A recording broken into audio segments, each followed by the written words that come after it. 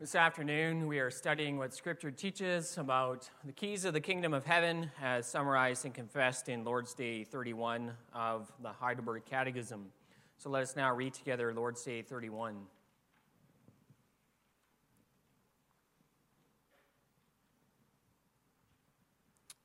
What are the keys of the kingdom of heaven? The preaching of the Holy Gospel and church discipline. By these two, the kingdom of heaven is open to believers and closed to unbelievers. How is the kingdom of heaven opened and closed? By the preaching of the gospel. According to the command of Christ, the kingdom of heaven is opened when it is proclaimed and publicly testified to each and every believer that God has really forgiven all their sins for the sake of Christ's merits, as often as they by true faith accept the promise of the gospel. The kingdom of heaven is closed when it is proclaimed and testified to all unbelievers and hypocrites that the wrath of God and eternal condemnation rest on them as long as they do not repent. According to this testimony of the gospel, God will judge both in this life and in the life to come. How is the kingdom of heaven closed and opened? By church discipline. According to the command of Christ, people who call themselves Christians but show themselves to be unchristian in doctrine or life are first repeatedly admonished in a brotherly manner. If they do not give up their errors or wickedness, they are reported to the church, that is, to the elders. If they do not heed also their admonitions, they are forbidden the use of the sacraments, and they are excluded by the elders from the Christian congregation and by God himself from the kingdom of Christ. They are again received as members of Christ and of the church when they promise and show real amendment. Thus far, the reading of our confession.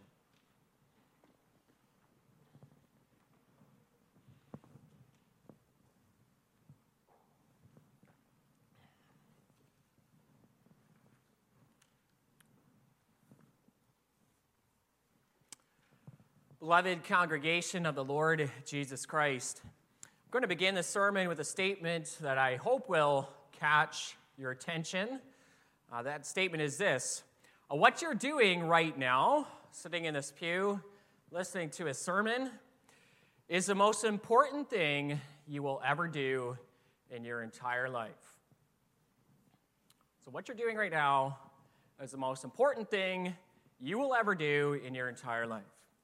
And that is not an overstatement by any means. Listening to the gospel being preached is more important than anything you will do otherwise. And how can I say this? Well, it's because something happens when the preaching of the gospel occurs. Something life-changing. Something with eternal implications. Eternal implications. You see, as I stand up here speaking to you this afternoon, I'm not just giving you information. I'm not giving you information. I'm not giving a TED Talk. The preaching of the gospel, when faithfully done, is a work of our Lord Jesus that does something, that accomplishes something.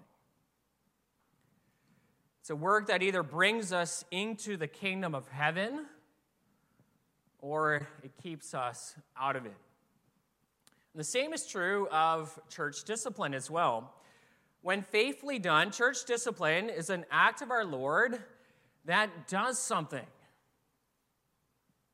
It's an act that either keeps us out of the kingdom of heaven or ushers us into it. As we confess from Lord's Day 31, by the preaching of the gospel and by church discipline, the kingdom of heaven is open to believers and closed to unbelievers. We hope to see both of these things from Scripture this afternoon as I preach to you the Word of God, and I'll do so this afternoon under the following theme. By the keys of the kingdom, we are either brought into the kingdom of heaven or kept out of it. And then we'll see this in relation to, first of all, the preaching of the gospel, and secondly, the exercise of church discipline. So Lord's Day 31 describes the key of the preaching of the gospel in the following way, and I summarize a little bit. The kingdom of heaven is opened when it is proclaimed to each believer that God has forgiven them all their sins for the sake of Christ as often as they accept the promise of the gospel. That's the opening of the kingdom of heaven. The kingdom of heaven is closed when it is proclaimed to unbelievers and hypocrites that the wrath of God and eternal condemnation rest on them as long as they do not repent. So this is a catechism summary of Scripture on this matter, and it is spot on the mark. See, this teaching comes to us straight out of Holy Scripture. And to see this, we're going to focus on our reading from Acts chapter 13. You see, Acts 13 is a crystal clear example of the keys of the kingdom of heaven, specifically the key of preaching of the gospel in action. So let's dive into that chapter. We can start right at the very beginning. And the first thing Acts 13 shows us is that the preaching of the gospel is a work of the Holy Spirit. A work of the Holy Spirit. Verse 1 says there were a number of prophets and teachers in the church at Antioch, including Barnabas and Saul, later named Paul. And we read, while they were worshiping the Lord and fasting, the Holy Spirit said, set apart for me Barnabas and Saul for the work to which I have called them. So Barnabas and Saul were called by the Holy Spirit to do a specific task. What was that work? Well, the rest of Acts 13 makes clear that the Holy Spirit wanted them to preach the gospel of Jesus Christ. And you know what? It's striking when you read this. This is one of the only instances in all of Scripture where the direct words of the Holy Spirit himself are recorded for us. Now, don't get me wrong. Every word in Scripture is a word of the Holy Spirit. But this is one of the only instances where the Holy Spirit inspired an author to record something the Holy Spirit himself said. What does he say? Set apart these men for this work. The work of the preaching of the gospel. That shows how important this work is to the Holy Spirit and to our God. And this work is so important because this is how the kingdom of heaven advances in this world. That's clear from the entire book of Acts. The kingdom of heaven advanced through the Roman Empire as the gospel was preached. And that continues today in our time. This is how God gathers his elect into his church. So this is serious business, the preaching of the gospel. See, the same is true today. The presence of the preaching of the gospel means that the kingdom of heaven has come. It has advanced to you here in Winnipeg. It's right here in front of you. And we can either be ushered into that kingdom through the preaching or kept out of it. To help us see this, let's look at how this works in the rest of Acts 13. So Paul and Barnabas, they were set apart by God the Spirit to preach the gospel. First, they sailed to the island of Cyprus. When they came to the city of Paphos, verse 6 then narrows the story down to two different men. One of them was a proconsul, which was a type of Roman governor. His name was Sergius Paulus. The other one was a sorcerer and false prophet named Bar-Jesus, or Elymas. Now, the proconsul himself, Sergius Paulus, had summoned Paul and Barnabas. He wanted to hear the word of God.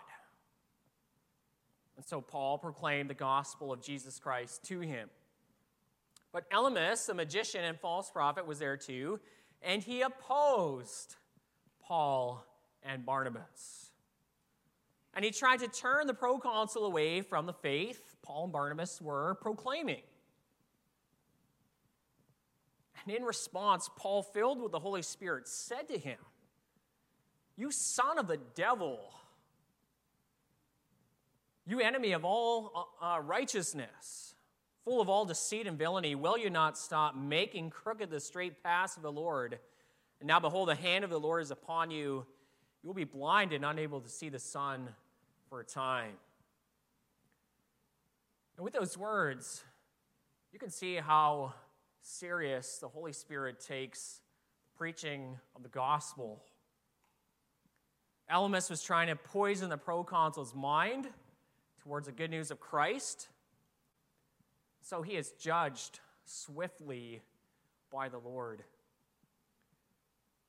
And this is the first instance in Acts 13 where we see the key of preaching in action. It accomplishes something. And with Elymas, the magician, we see the kingdom of heaven closed. He's kept out of the kingdom of heaven by his unbelief and unrepentant heart. And he's declared to be under God's judgment. As Lord's Day 31 puts it, the wrath of God and eternal condemnation rested on him as long as he did not repent and believe in Jesus Christ. However, then there's the proconsul, Sergius Paulus. We see the kingdom of heaven being opened to him. Verse 12 says about him, then the proconsul believed when he saw what had happened, for he was astonished at the teaching of the Lord. He believed the gospel message proclaimed by Paul and Barnabas. As he believed, he is ushered into the kingdom of heaven. And that's how the keys of the kingdom work. Some are kept out of the kingdom by unbelief, like Elymas. Some are brought in by faith. That's Sergius Paulus. That's the first example in our reading from Acts 13. And the second example is even more clear than the first. Paul and Barnabas, they left Cyprus and eventually came to Antioch in Pisidia. They went into the synagogue there on the Sabbath day, and the rulers of the synagogue, they asked them if they had any word of encouragement to speak. So Paul stood up, and he preached the gospel to them. We're now going to follow the flow of Paul's sermon to see the keys of the kingdom of heaven in action. Now, verses 17 to 25 functions as an introduction to his sermon, and it sets the context for Paul's message. You see, Paul describes some of the history of Israel, showing how it led up to the arrival of Jesus of Nazareth in history. And the main point of this first section of Paul's sermon is in verse 23. There Paul says, of David's offspring, God has brought to Israel a Savior, Jesus, as he promised. You know, in a very real way, that statement in verse 23, it functions as, you could say, as the theme for Paul's sermon. Yes, Paul using a theme of David's offspring, God has brought to Israel a Savior, Jesus, as he promised. And in the rest of his sermon, Paul's going to prove this statement true. And then near the end, he's going to show them the implications of this truth, as in, what does this all mean for you listening to this message? So then verses 26 to 41 then forms the main body of Paul's message. And actually, we can nicely divide the main body of his message into 3 points. Yeah, Paul used 3 points, we could say. In point 1, verses 26 to 31, Paul hones in on the person of Jesus, describing who he is. He describes what happened to Jesus and explains why he was the Savior, is the Savior. He says that people of Jerusalem and their rulers did not recognize Christ for who he was. Instead, they condemned him and asked Pilate to have him executed. And after his crucifixion, they laid Jesus in a tomb. But what did God do? God raised him from the dead. And that's the main message of point 1. Yes, Jesus was crucified, by the people, but God raised him from the dead. In point 2 of his sermon, verses 32 to 37, Paul will show why Jesus' resurrection proves that Jesus is the Christ being the promised son of David, the Savior. And Paul shows this by quoting from 3 different Old Testament scripture passages. And these passages all point ahead to the Christ who was raised from the dead. The main message of Paul's second point is found in verse 32. We bring you the good news that what God promised to the fathers, this he has fulfilled to us, their children, by raising Jesus. So in the first point, you put Jesus to death, God raised him from the dead. The second point, by raising up Jesus, God has fulfilled his promises to our forefathers. But in point 3 of his sermon, verses 38 to 41, Paul then moves to the main application of these truths. And for our purposes this afternoon, this is the most important section we're going to focus on. And that's because it's specifically in these last words of Paul's sermon that we see again the keys of the kingdom of heaven in action. Here he says, "Let it be known to you, therefore, brothers, that through this man, Jesus, forgiveness of sins is proclaimed to you. And by him, everyone who believes is freed or justified from everything from which you could not be freed or justified by the law of Moses." Again, this is the opening of the kingdom of heaven, just like described in Lord's Day 31. Through Jesus Christ, the forgiveness of sins is proclaimed to you. And everyone who believes in the Savior is justified before God. And everyone who believes in Christ is freed from the guilt of their sin. They're freed from God's eternal punishment on sin. See, the Apostle Paul's sermon has been building to this point, this application of the work of Christ. However, there's another side to this as well. Paul also adds in verses 40 and 41. He says, "Beware, therefore, lest what is said in the prophets should come about. And that is this: Look, you scoffers, be astounded and perish, for I am doing a work in your days, a work that you will not believe, even if one tells it to you." He gives a warning. It's the closing of the kingdom of heaven through the preaching. He says, if anyone does not believe the gospel message, he or she will perish. It will not be justified before God. Will not receive forgiveness of sins. Will not be freed from God's eternal punishment on sinners. Now look at the results of Paul's preaching. Next Sabbath, nearly the whole city came to hear the word of the Lord. But again, there's opposition. The Jews began to contradict what Paul was saying, and so Paul says, "You are thrusting aside the word of God, and by doing so, you have judged yourselves unworthy of eternal life." By their unbelief, they have been kept out of the kingdom of heaven. It's closed to them. They judge themselves unworthy of eternal life by their unbelief, thrusting aside the word of God. And so the wrath of God and eternal condemnation rested on them as long as they did not repent. However, there were many Gentiles there who did believe the message. And it says, as many as who were appointed to eternal life believed. The ones who believed, they were ushered into the kingdom of heaven. God gathered his elect into his church by the preaching of the gospel. And here is where we must understand something of the utmost importance.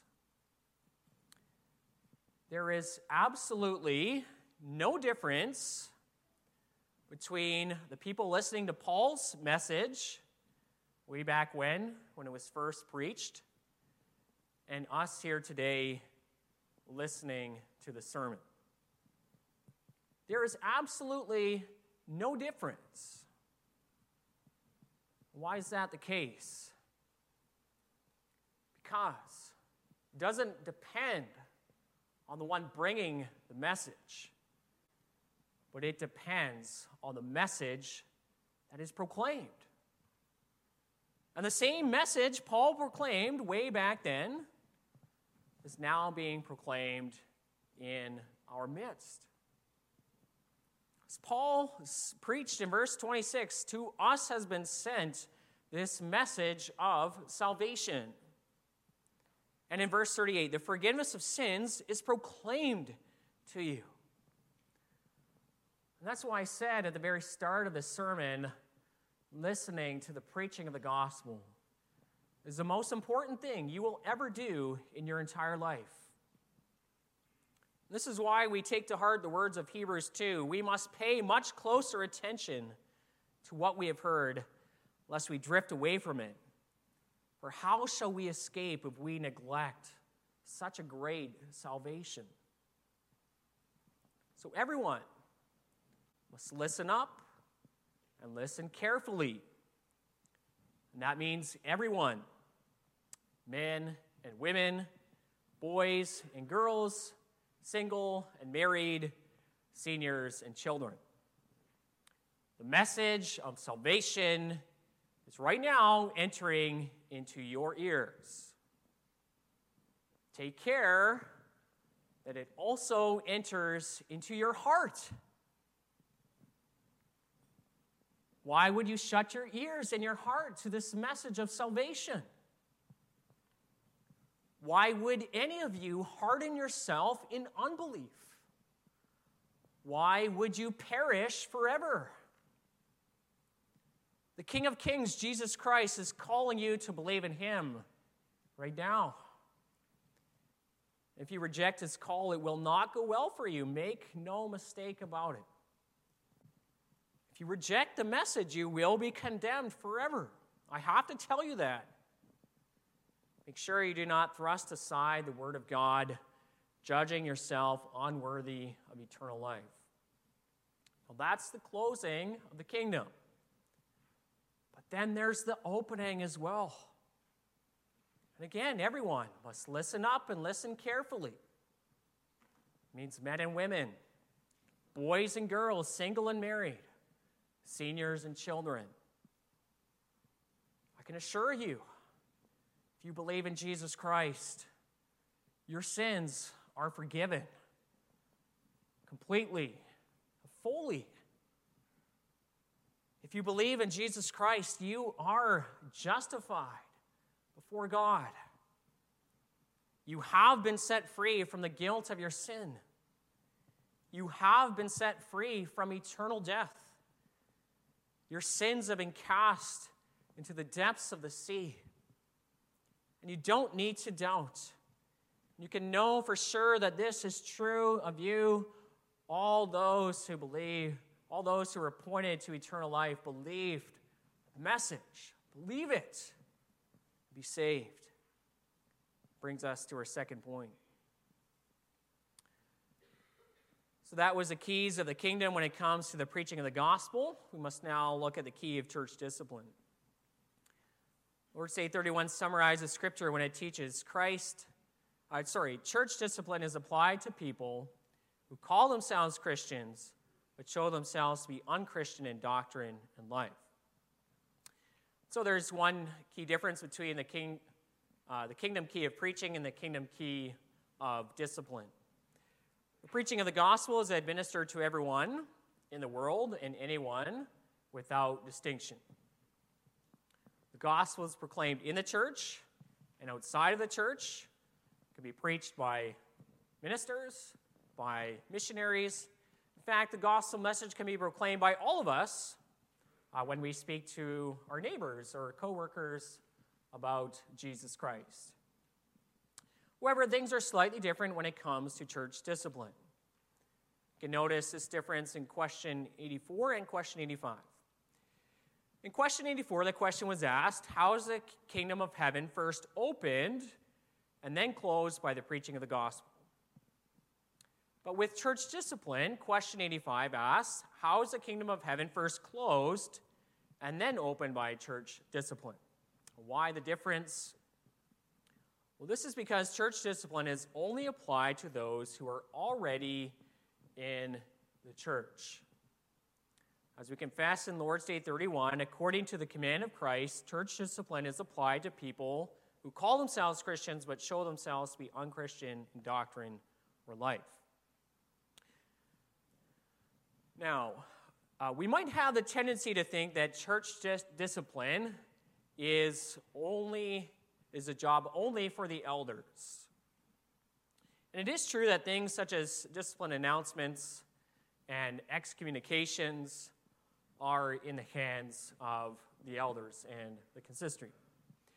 However, what we must understand is that church discipline starts with all of us.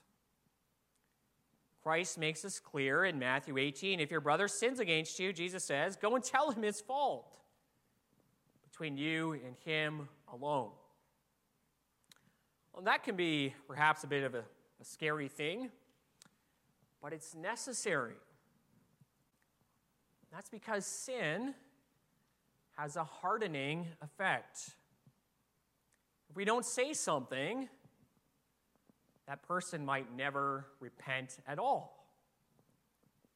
Furthermore, if we know our brother or sister is sinning, we don't approach him or her, we, in a way, share in that person's guilt. After all, we knew he or she was sinning and did nothing about it. In addition to that, if sin isn't confronted, it often spreads to other people in the church.